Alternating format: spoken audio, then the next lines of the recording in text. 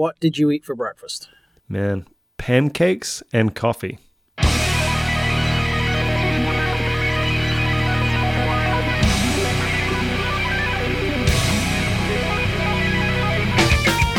Welcome to Music on Your Own Terms, the podcast that aims to help musicians develop an entrepreneurial mindset through interviews, as well as discussing resources, concepts, successes, and more. Providing a platform to talk about negative emotions such as anxiety and depression in order to help overcome them in the context of music and reduce the social stigma.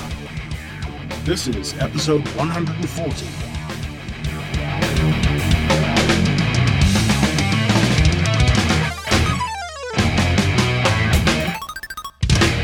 This episode is sponsored by Ignite Your Music Career. You may remember in episode 90 I chatted to Craig Dodge about sync licensing and how he makes a living through writing music for TV, video games, and film.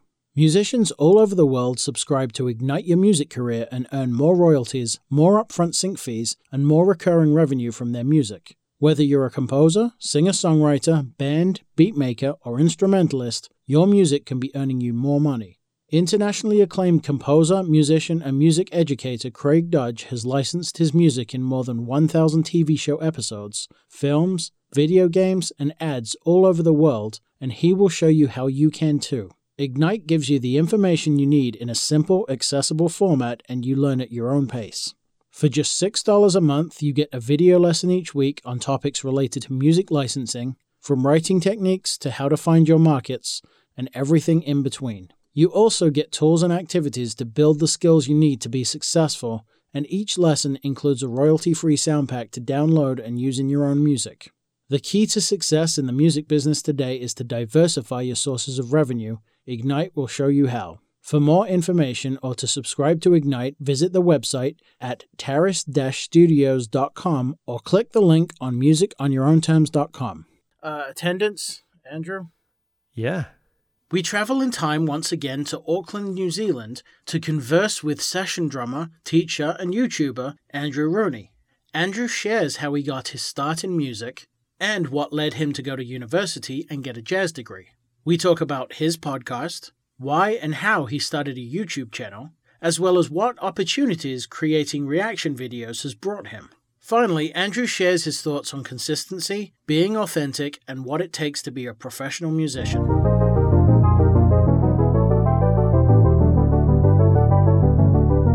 If you enjoy the podcast and want to show your support, I'd be really grateful if you would consider signing up for the mailing list to stay in the loop with everything going on with the show. Just head over to musiconyourownterms.com and click the link. While you're there, you can also visit the store and grab some merch, or just buy me a coffee and help out with the running costs of the show. Thanks for listening. Welcome to another episode of the podcast. Today, joining me is Andrew Rooney, who is a drum teacher, YouTuber, and I'll let him expand on that, all the way from Auckland, New Zealand. So we're doing another time travel episode where it's tomorrow. How you doing, and welcome. Hey, man, I'm doing great. And thank you so much for having me on the show, man. Oh, thank you. So yeah, if you'd like to expand on what you do day to day, maybe give us a bit of what your main source of income is. I know you're a teacher, YouTuber, you'd have a wedding band, so I'll let you kind of describe what you do. Well, you pretty much just did it for me. But so my background is I went to jazz school, got a jazz degree at Auckland Uni. And of course, like everybody that does jazz school, never played jazz again. You know, start up a wedding band, start actually having a career in music. Yeah, I did a lot of theater work and that kind of stuff in the pit. I've taught the whole way through, so kind of weird. I'm certainly seeing myself as more of a teacher than probably even a player. But pretty much from the time I started playing drums, I was teaching. You know, I had people popping around and asking me to show them bits and pieces. And so, yeah, I've taught out of my own studio for, probably about 10 years now. And before that, I was teaching for various, music agencies and stuff, and have played the whole way through, just sort of on the weekends, nothing, overly major. And and then the YouTube was a fairly recent thing, which kicked off basically in the last lockdown. Well, the first big lockdown was when that all started for me. So, yeah. Awesome. So, and you also have a podcast. Is that like interviews with drummers that you just put like the audio onto a podcast, or is it a separate thing? Yeah, that's a completely separate thing. So that was before YouTube, and yeah, it was, that was, I really, really dug that. I do want to get back into that. That was called the NZ Drummer Podcast. Mm-hmm. And that was my passion project. I was just so into that. And I did put it on pause just because YouTube started getting so busy. Yeah. There is a point, you'll probably relate to this, Simon, where like you just start to look at numbers and interest in whatever you're doing. And you go, man, I just cannot ignore this anymore. This is getting a life of its own. The podcast has got its niche audience. That's really geeky, in-depth drum stuff. YouTube, different world, a little bit more, let's say, entertainment, perhaps. Mm-hmm. But yeah, if something's taking off, sometimes you just go with it, right? Absolutely. Before we get into the YouTube in depth, what got you into music, and then what got you into drumming itself? Like what caused you to pick up the instrument? Yeah, big question, man. I think probably like most teenagers, those formative years when you're at high school, that's when you sort of develop your passion and you really connect with certain bands and lyrics and whatnot. And around that time, I just happened to be in a friends group where basically everybody played an instrument except me. So I came to it pretty late, man. I didn't start playing drums till I was about 16, I think, from memory. And I don't know why it was drums. None of my family are musical at all. Like, at all.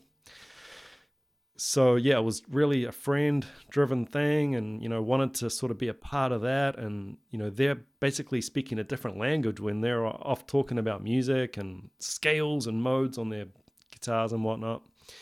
So, yeah, I just wanted to be a part of it and I guess, be a part of the gang and at least be able to play a role in some way. Pun intended. Yeah.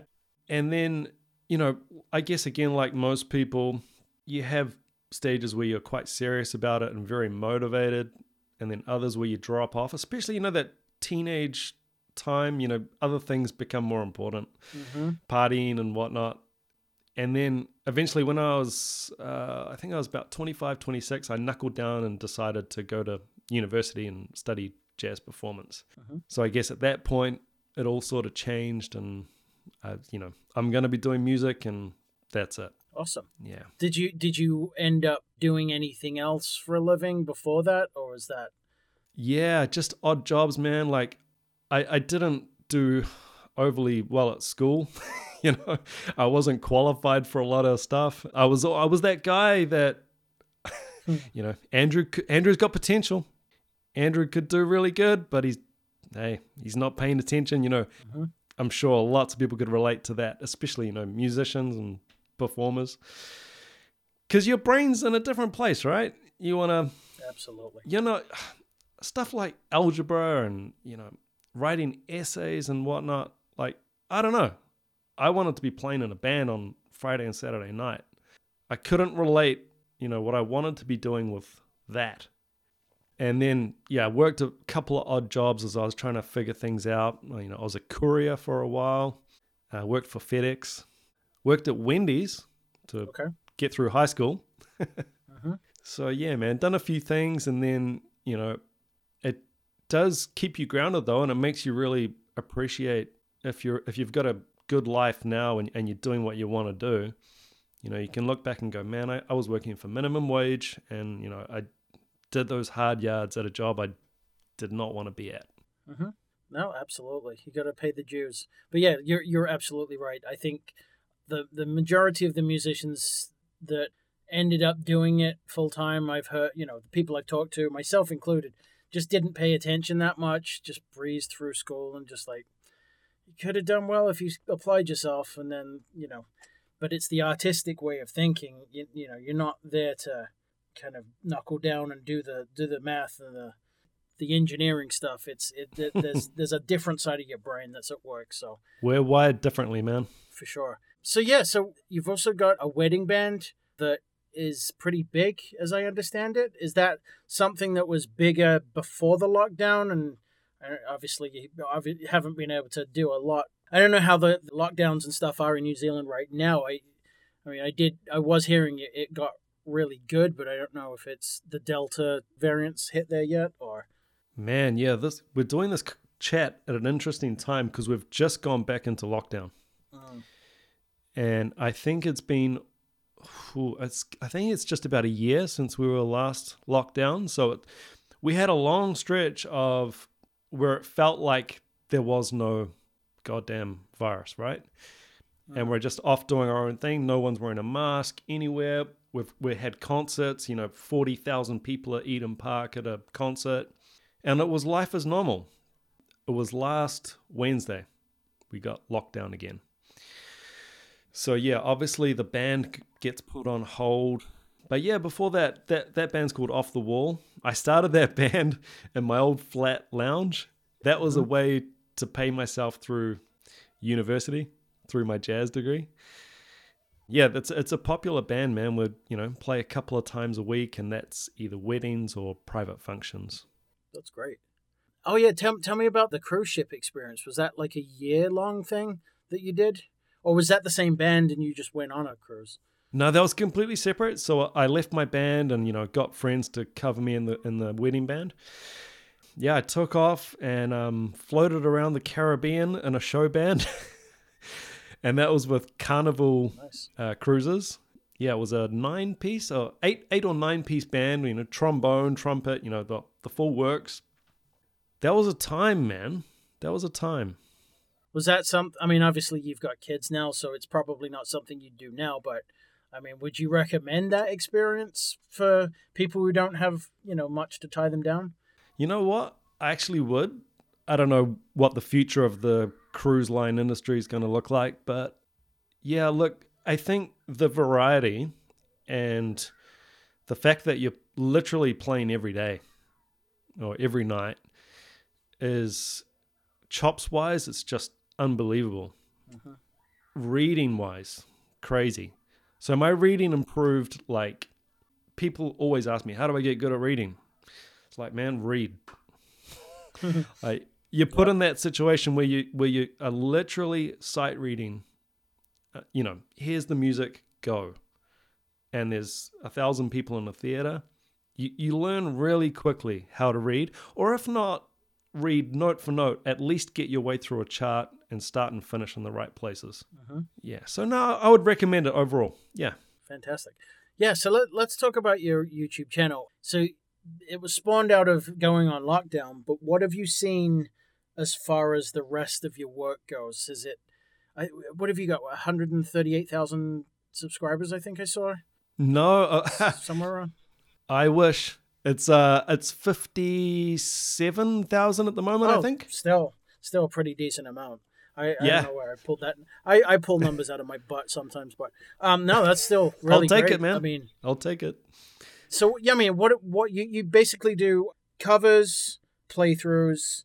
I saw you had some, videos of you playing in the pit and playing at live gigs, and then you have your reaction videos, which is what I found because I don't know why, but I was trolling through the internet as I do.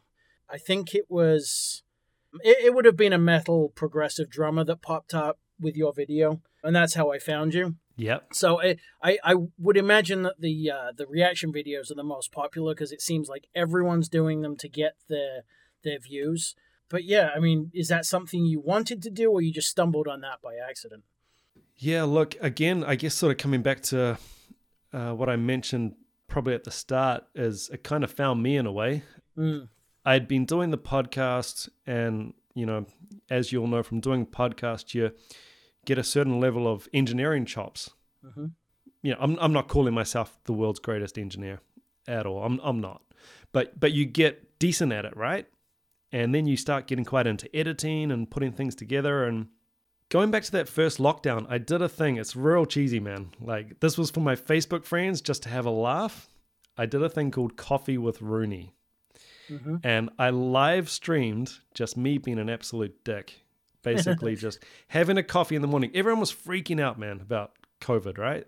This is back when it first was kicking off. Everyone's freaking out, man. So I thought, what can I do? I kind of want to do something lighthearted for my buddies to stay connected. So I had this idea of Coffee with Rooney, and I'd literally just put my cam on and just make a coffee and just talk. And, people could write comments and I'd answer them and stuff. Just being a dork. And then I think the reaction sort of came out of like a bit of a mixture of that and, the podcast, getting a little bit better at speaking and presenting and engineering, and having had so many funny experiences myself as a player and a teacher. And yeah, just like you get so much experience and you've got a lot to share. Like at some point you've just got quite a lot that you could share. That's, I guess, interesting to some people. And it was just a mixture of that, man. I felt like a total dork. I made the first one. I actually did a reaction on my first reaction just to see how cringe it was, man. And hey, people really liked it. One of the videos went viral early on, and that sort of dictated, hey, this is something, I don't know whether people like those type of videos or not, but hey, some people do. So there's some value in it, and perhaps it's pulling in an audience, like a casual audience, that maybe are just music lovers, and maybe they want things explained, or they just like the way you're presenting it, or who knows. But I mean, love it or hate it, there's an audience, and sometimes you just go with it, man. Absolutely. Yeah, I like the fact, I like to look at musicians from a technical aspect, and I think it was Alex Rudinger's the reaction video you did for the is that the one that went viral? Xenochrist? Yeah, the faceless. That was up there, but the Numa one, the Danny Carey. Okay. So that one is up to like 1.5 million views, which, I mean, mind-blowing. Absolutely. Obviously, people are watching it for Danny Carey more than me. But yeah, I mean, it's just amazing. Yeah, I mean, it's a lot of views, and it's, you can't ignore that at some point. No, for sure. I just like the way that you break stuff down. You're like, oh, check out that fill, and that was a really tasty lick. And, I see other ones, you watch the video and you'll get recommended the same, reaction by a different YouTuber. Right. Some of them, you just don't connect with. I think that's also a thing where your personality is what brings people in, and your reactions to the video. But I like the positivity and the way that you break down the technical stuff, because I mentioned by email, I'm a guitar player. I don't necessarily know a ton about drums, but I know enough as a musician to appreciate that stuff.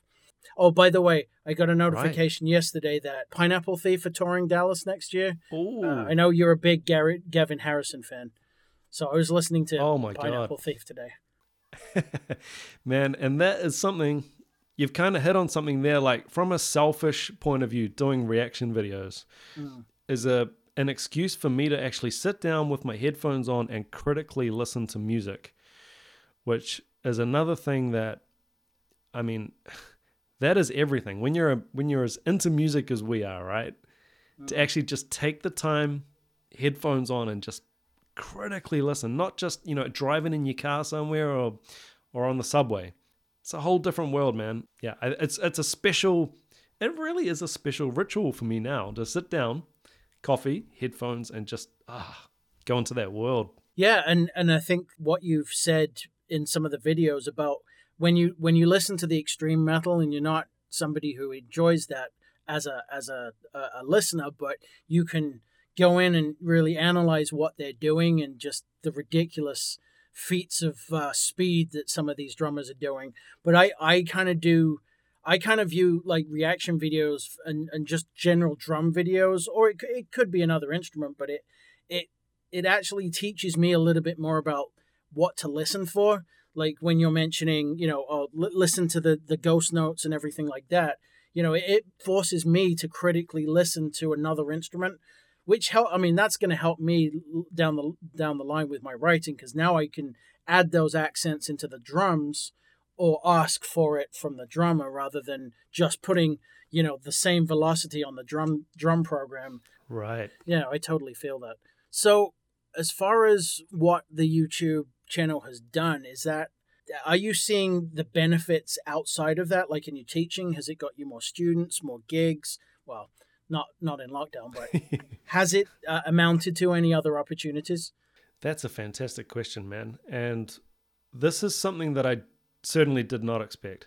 Well, I don't really go into anything with any expectations. Like I genuinely do want to go in just for the fact of doing it on its own, But yeah, it's led to so many things. It hasn't really led to students, although I've had other teacher friends say that their students watch my videos, which again blows my mind. It hasn't particularly led to any gigs or anything like that either. And you know what? Even across different socials, like I would have assumed having a bigger YouTube channel would mean my Instagram would get bigger. That's what I would have thought. Not the case. That doesn't cross over like that. That was a surprise to me. So what has been amazing is, other than just the growth of the channel and just connecting with people, learning how to start up a Patreon for people who do want to support the channel. Which, by the way, I started that because people asked to donate. That's great. So, people can critique musicians for, I guess, trying to make money. Every musician wants to make money until, someone else is making money, and then, everyone sort of jumps on them. Yeah, people did reach out and say, hey, how can we support you for the time that you're obviously spending editing and doing a video a day? So yeah, you learn all those little things. Yeah, I've completely lost my train of thought now because we're talking about That's okay. I'm going off. I've had too many coffees, man. Yeah, there's just so many things. Oh, advantages, like unexpected side advantages of a YouTube channel. So I had Sweetwater, for example, reach out. Sweetwater and Drumeo. So I don't know if you're familiar with Drumeo. I mean, not being a drummer. Yeah. I mean, I've obviously watched the reactions you've done on the Drumeo channel, but Oh, of course. I was somewhat familiar with them before. So Drumeo is basically the biggest drum website in the world for online teaching. Mm-hmm. And, having people like Sweetwater and Drumeo reach out and sort of acknowledge your work and partner up. I mean, that's just... I'm just completely humbled, man. And look, it wouldn't have happened without the YouTube. And I guess if we could extend that further, it wouldn't have happened without the reactions. Mm-hmm. So, yeah, lots of cool things going on, man. How many videos do you get to put up a week? At the moment, it's about 3 or 4.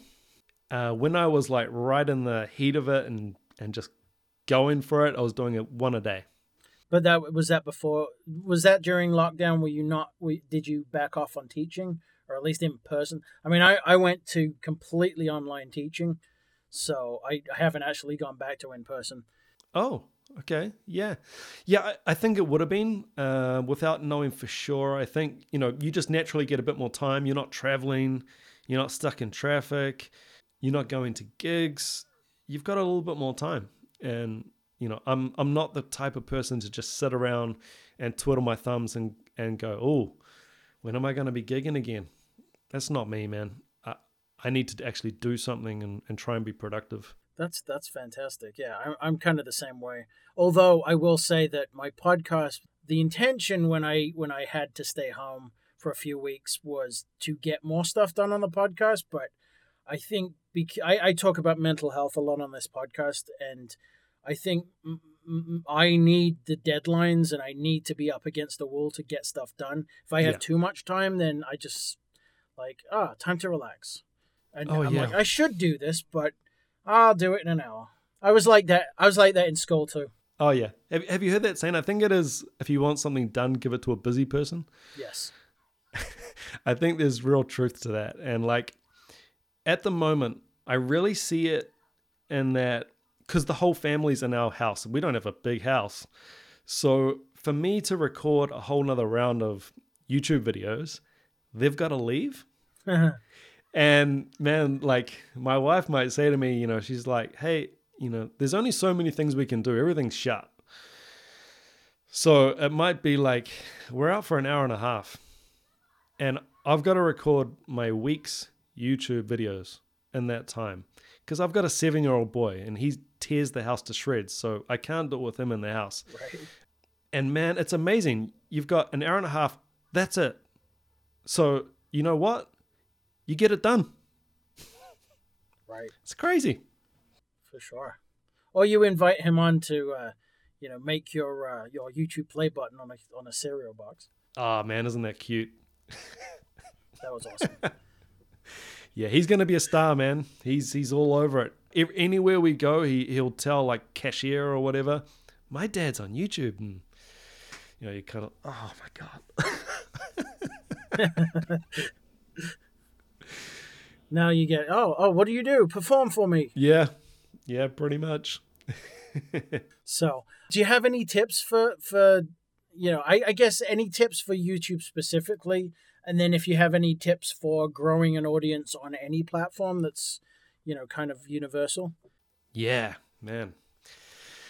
My big tip, I'm no guru or expert on, anything. But what I have learnt is consistency is everything. And there's a quote by Robin Sharma, who's like a, self-improvement expert. And the quote is, consistency is the DNA of mastery. Actually, his quote might be clarity is the DNA of mastery. So either one would work. Where you sort of, what you want, what you're doing, and then the trick is to just do it over and over. And sort of many books and people will sort of talk about this, and it's easier said than done, man. Like, I've had people reach out, strangers reach out on email, Facebook, or friends as well, and just say, hey, man, I want to do YouTube as well. What should I do? And I'll say to them, well, I would strongly recommend like making, do a video a day for 2 months. And they sort of look at you like, they look at you like a cat, you know how your cat looks at you like that? They're just like, a video a day? Like, I'm not going to do that.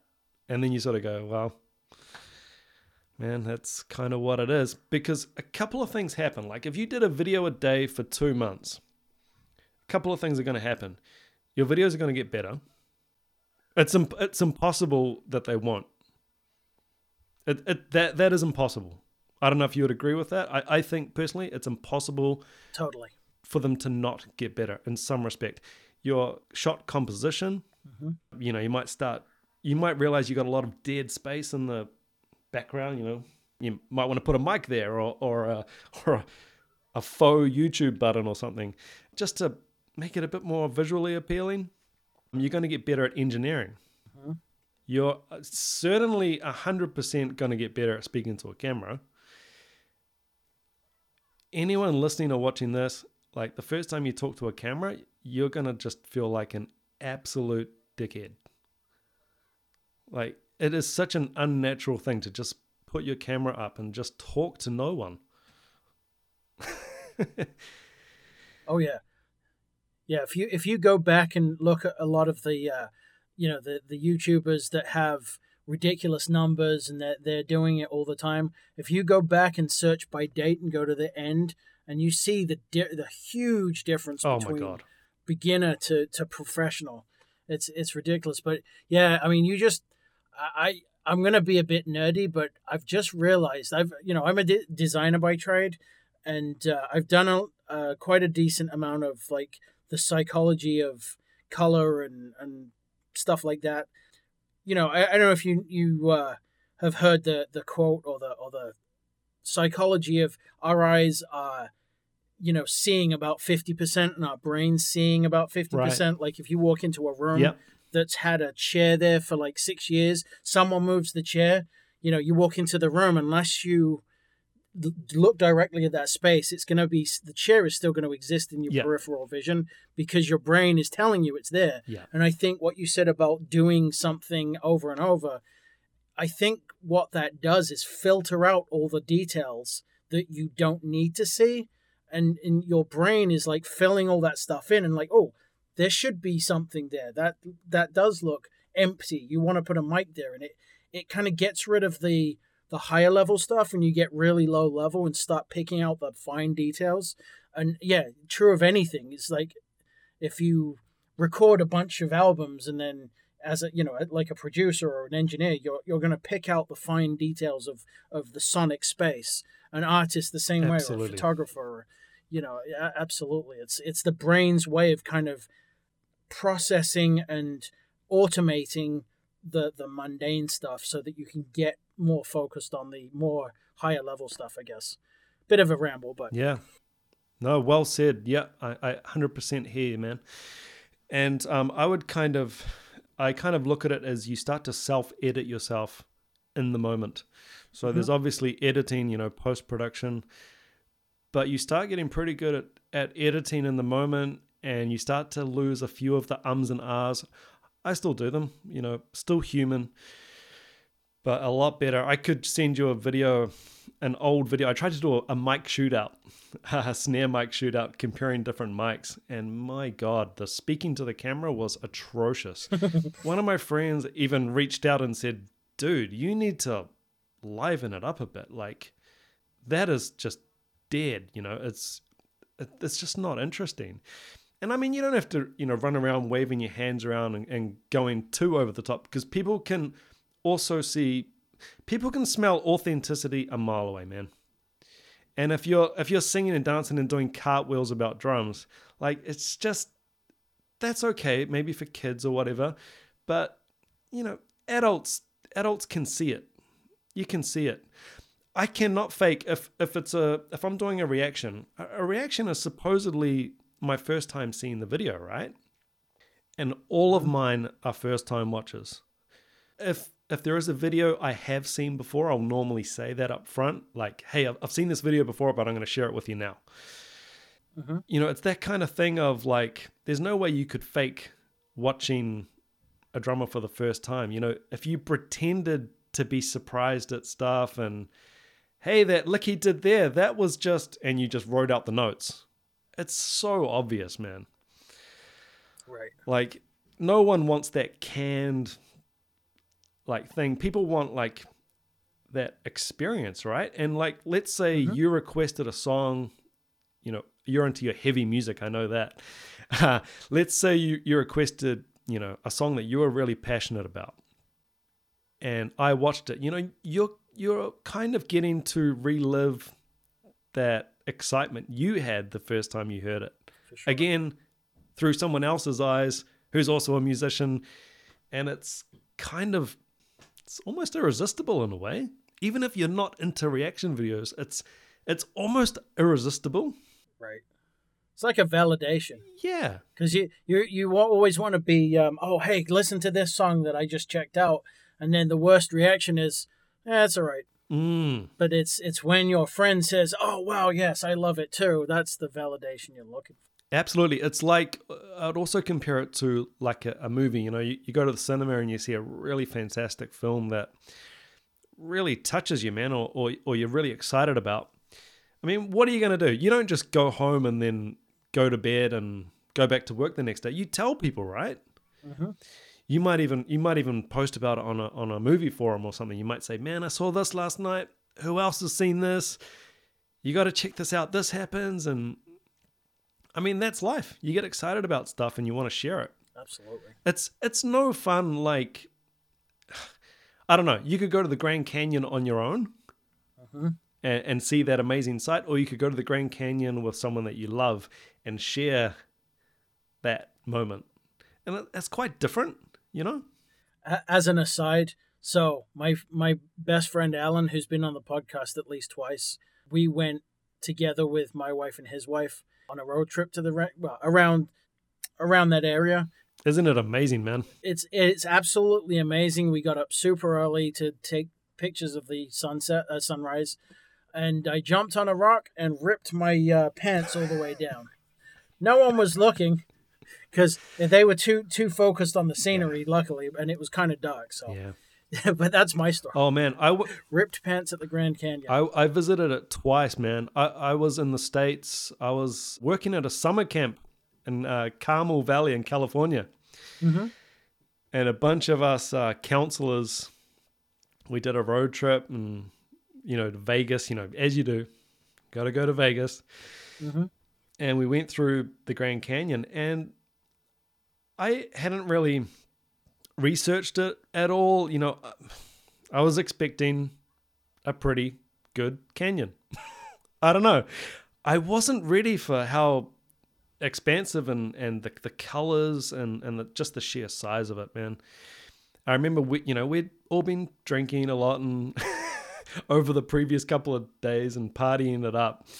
And we were driving up, and as we got closer and we're all yelling and being idiots, and we're doing the same. We parked up and we're walking out to the edge. And man, one by one, we just started, like, our mouths just started shutting. Yep. And I was like, holy, I don't know if you're allowed to swear on this podcast. Go for it. But it was just like, man, holy shit. I've never seen anything like this in my life. But yeah, we're way off topic, but that is an experience, man. No, that's perfect. What I was going to ask, but yeah, we did also, I don't know if you got up to Zion National Park. No, didn't make it. It's equally as breathtaking. Is that right? Yeah, that if you get back that way, just amazing scenery. Oh, I will, man. The States is one country. I mean, for everybody's got their opinion on the States, Mm-hmm. political policies and whatnot. But, when you go there and, actually the States gets a pretty bad rap, man. And the people get a pretty bad rap. Mm-hmm.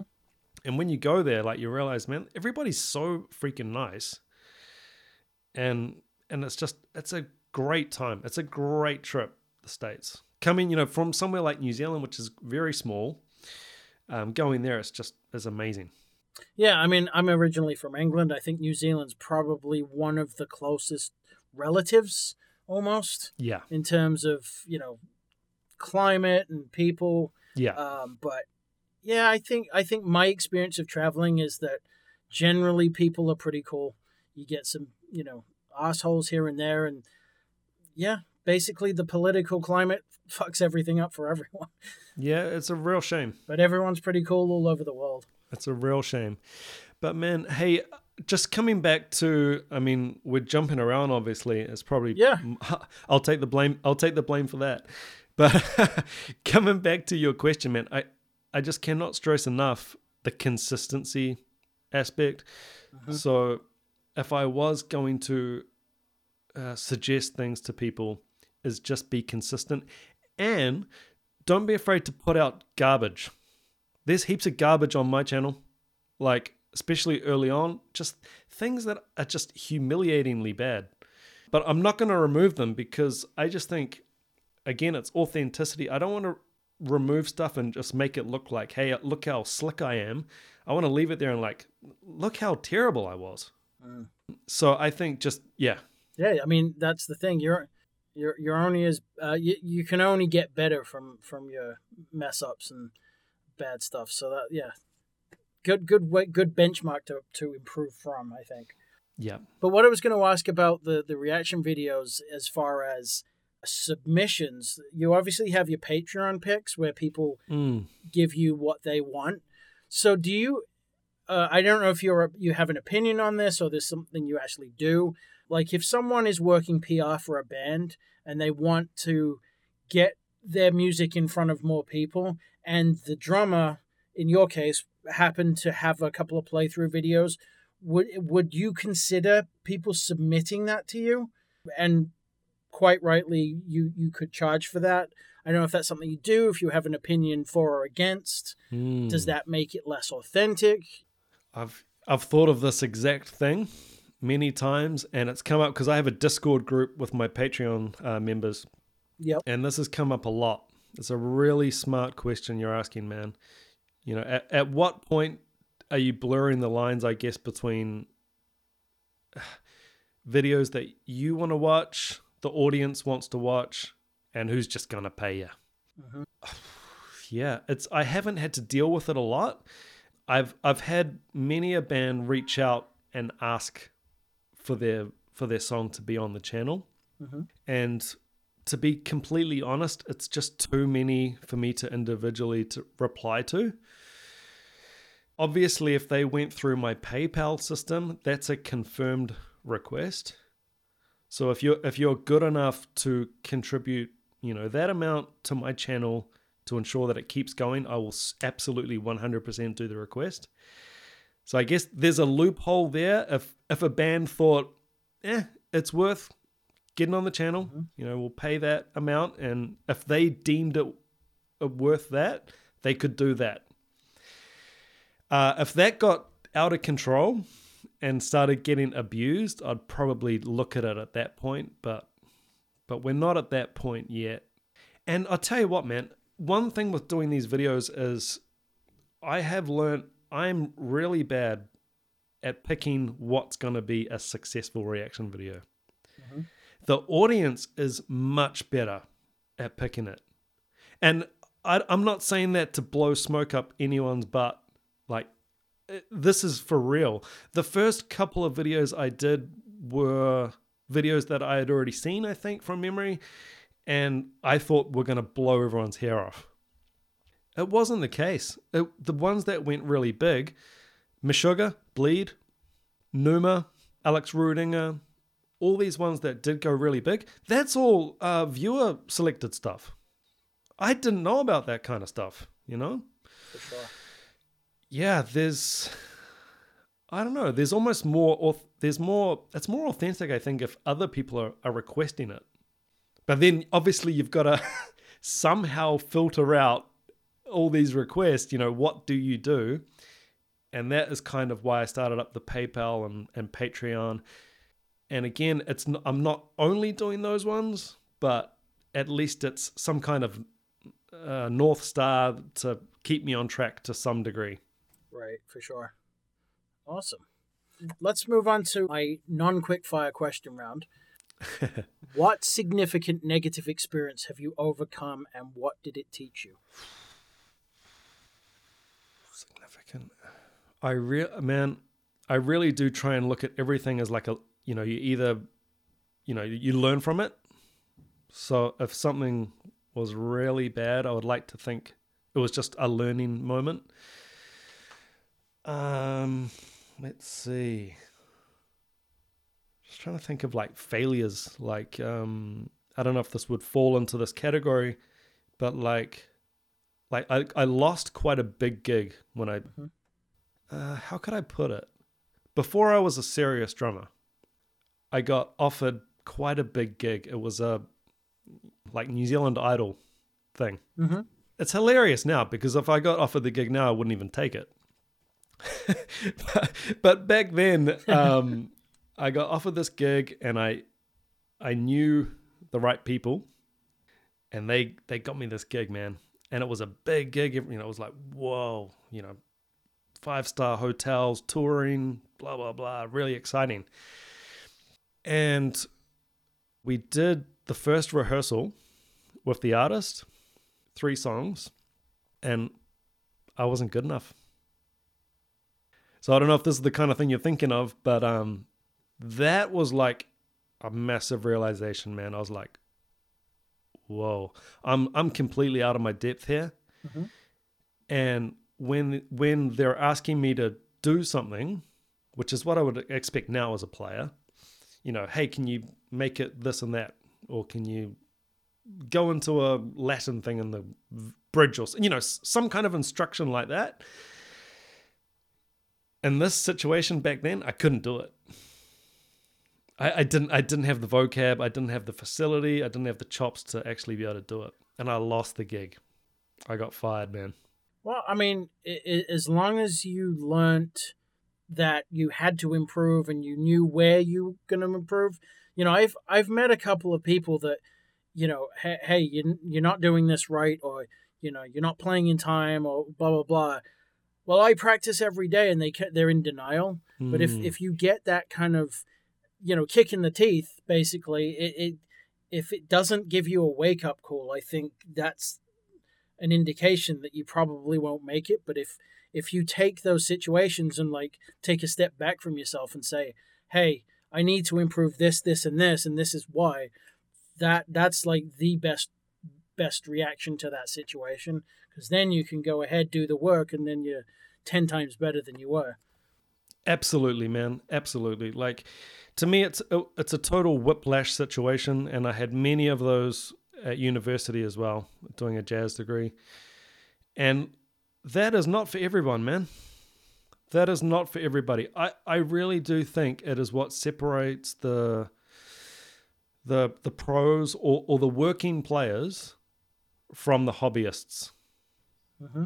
Like, if you take that personally, if someone says, you know, hey, Simon, you're guitaring, man, it's not up to it, we're going to have to drop you. Now, how do you not take that personally in the moment, you know? Right. You're it's like, God damn. Like, really? You know, you're crushed. And that can lead you down like a self-discovery path of, you know, perhaps you start recording yourself. And to me, as an educator, recording yourself is my number one tip. You don't realize you're singing out of tune until you hear yourself back on a recording and you go, holy shit, that is bad. Yep, that happened to me. Yeah. Hey, we've all been there, man. Like, you know, I've had various like critiques or instructions from professors and stuff like that, and they'll say, "Hey, man, you're not doing this," and I'll just think, "What are you talking about, man? I've got that down." Then you hear a recording and you go, "Yeah, he was right." Mm-hmm. And at some point, you've got to. I mean, I'm not saying you should allow yourself to get abused by anyone. You don't need to, but you don't need to take it personally. And absolutely, if someone you respect gives you feedback, like honest feedback, that is very giving of them, and they're potentially like risking the relationship with you. But to help you, you have to learn to just invite that in and just take it on board and say, hey, thanks, man. I'll work on that. Yeah. Absolutely. Thank you for sharing that. What major positive experience has given you the push to follow this journey? To follow the YouTube journey? Whatever you want to answer it about. Could be drums, could be YouTube, could be anything. Yeah, man. Okay, drums, music in general, I think just that feeling of when you start gigging, perhaps to like a bigger audience or like, probably in my case, it was something like when I started doing a lot of theater work. Mm-hmm. And I think like one of my first like professional theater gigs, like I really felt like, man, like I'm doing this now. Like this is the stuff that I wanted to do all those years ago, and I sort of had dreamed of doing, and this is the venue that I had dreamed of playing in. Shit, it's actually happening now. And then you start to think, well, you know, maybe I'm okay, and you know, there's a lot of people, and you know, like a theater gig with all the performing, like the singing and dancing and stuff, you know, the crowd gets really into it, right? It's quite a different gig to just a standard gig. And you know, if you've done some show and in the bowels, the whole audience is up and clapping, and you're the drummer for that, like you're somewhat driving all that. Mm-hmm. That's just a crazy dopamine hit that you don't want to give up ever, you know? That's fantastic. So last question is, what does music mean to you? Ooh. I want to say something like self-expression, you know, or something like that. Yeah. Hey, look, I think possibly an uncomfortable truth for many creatives is, yep, you got to express yourself. You want to perhaps be an artist. I personally don't really consider myself an artist. I'm a working drummer, tutor, and you know, I do a few other things as well. But I think you've got to learn to combine at least some kind of business acumen and common sense in all areas. Combine that with your passion. Because without it, yeah, I mean, you could be this romantic creative who eats 2-minute noodles and lives in a New York loft, perhaps. But really, you know, you do have to pay your bills. You've got to be on time, like the interview today, I want to be on time for you. I want to be there and be organized. All of that real basic stuff, basic, the stuff that will get you hired in normal civilian life, as well as music. I think there is just far too much emphasis on the artistic, sort of the big dreams side, and not enough on the smaller, I don't know what the word is I'm searching for here. Is it pragmatic or being organized and reliable and somehow managing to combine it all? Fantastic. You can be a great musician and still be organized. Mm-hmm. Like, it's possible. Honestly, I think the bigger guys are probably just either ridiculously organized with their business side, so they can afford the time and the, fortitude or whatever to actually practice that, next level stuff, or they've just got a really good assistant. Yeah. And I've certainly learned there's different ways of viewing success. Mm-hmm. I mean, as I was coming up, and especially at university, it was a bit of a, it was that whiplash kind of macho thing of, if you're not doing like the real deal gig, playing proggy jazz, you're a failure. You haven't done it. Mm. I kind of went the other way. I actually created a wedding band. I knew that was going to get consistent work. There's always going to be a market for top 40 stuff. And doing some more, I guess, practical things, and that doesn't mean you just drop all the weird stuff. You can have all of it. Try and have more than one string to the bow, I guess. That's fantastic. Thank you so much. So if people want to get in touch, watch your YouTube channel, find out more about you, where's the best place they can go? Yeah, my website is andrewrooneydrums.com, and that's got free transcriptions and, it's got links to my podcast and YouTube and everything. Or you could just head to the YouTube. That's where I'm spending most of my time these days. And that's just Andrew Rooney Drums. You just type that into YouTube and you'll see my big bald head and watch drum videos with me. With a bag of coffee. You got it. So, all right. So the last thing at the end of the interview, I always like to play a track by the artist I'm interviewing. Do you have any original music, or is there maybe a friend's band you want to shout out? Or oh man, what an opportunity! I'll tell you what, man. I've got I believe he's 15-year-old student. Okay. This kid is something, man. I don't know what number album he's up to. He records all his own albums in his bedroom, in their house. I'm talking he's recording the drums, the bass, the guitar, keyboards, and vocals. Holy crap. At 15. Dude's live streaming stuff. Yeah, 15. I'll tell you what. I'll hit him up and see if we can drop in some of his music. Fantastic. I would just love to push guys like this who are pushing themselves. And, he is one of these kids who his life is going to be music, Mm-hmm. You'll definitely understand this. There's just no doubting it. He's 15. He's basically a professional musician already. He's working session for pop idol acts and all kinds of stuff. This guy's 15, man. Anything I give him, he can play it. We're working on reading at the moment because reading's always no matter how good you are, you're still going to have to learn to read if you want to be a pro. But yeah, I'll check with him, but I'm pretty sure we'll be able to drop him one of his tracks. Oh, that's fantastic. All right. This has been a fantastic conversation. I really appreciate you taking the time. Continued success, and please stay in touch. Oh, no, thank you so much, man. It's been a pleasure. Thank you so much for listening. I'd really appreciate it if you would leave a review on iTunes or your favorite podcast platform, as this really helps get the word out about the podcast, so other musicians can benefit from the awesome knowledge that my guests are sharing. The more the musicians community collectively learns, the stronger we will become. A rising tide lifts all ships.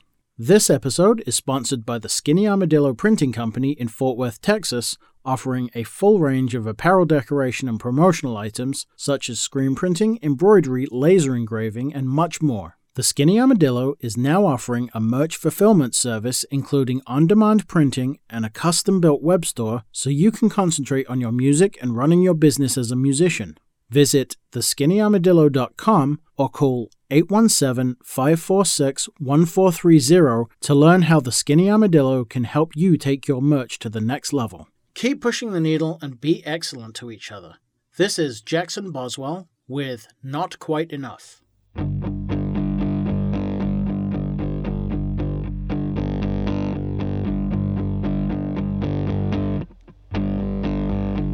You tell me you're taking your time, but that's not what I heard. You tell me I crossed a line, but that's not what I heard. Don't worry, I know it's fine. Starting to feel the same. Worry about falling behind.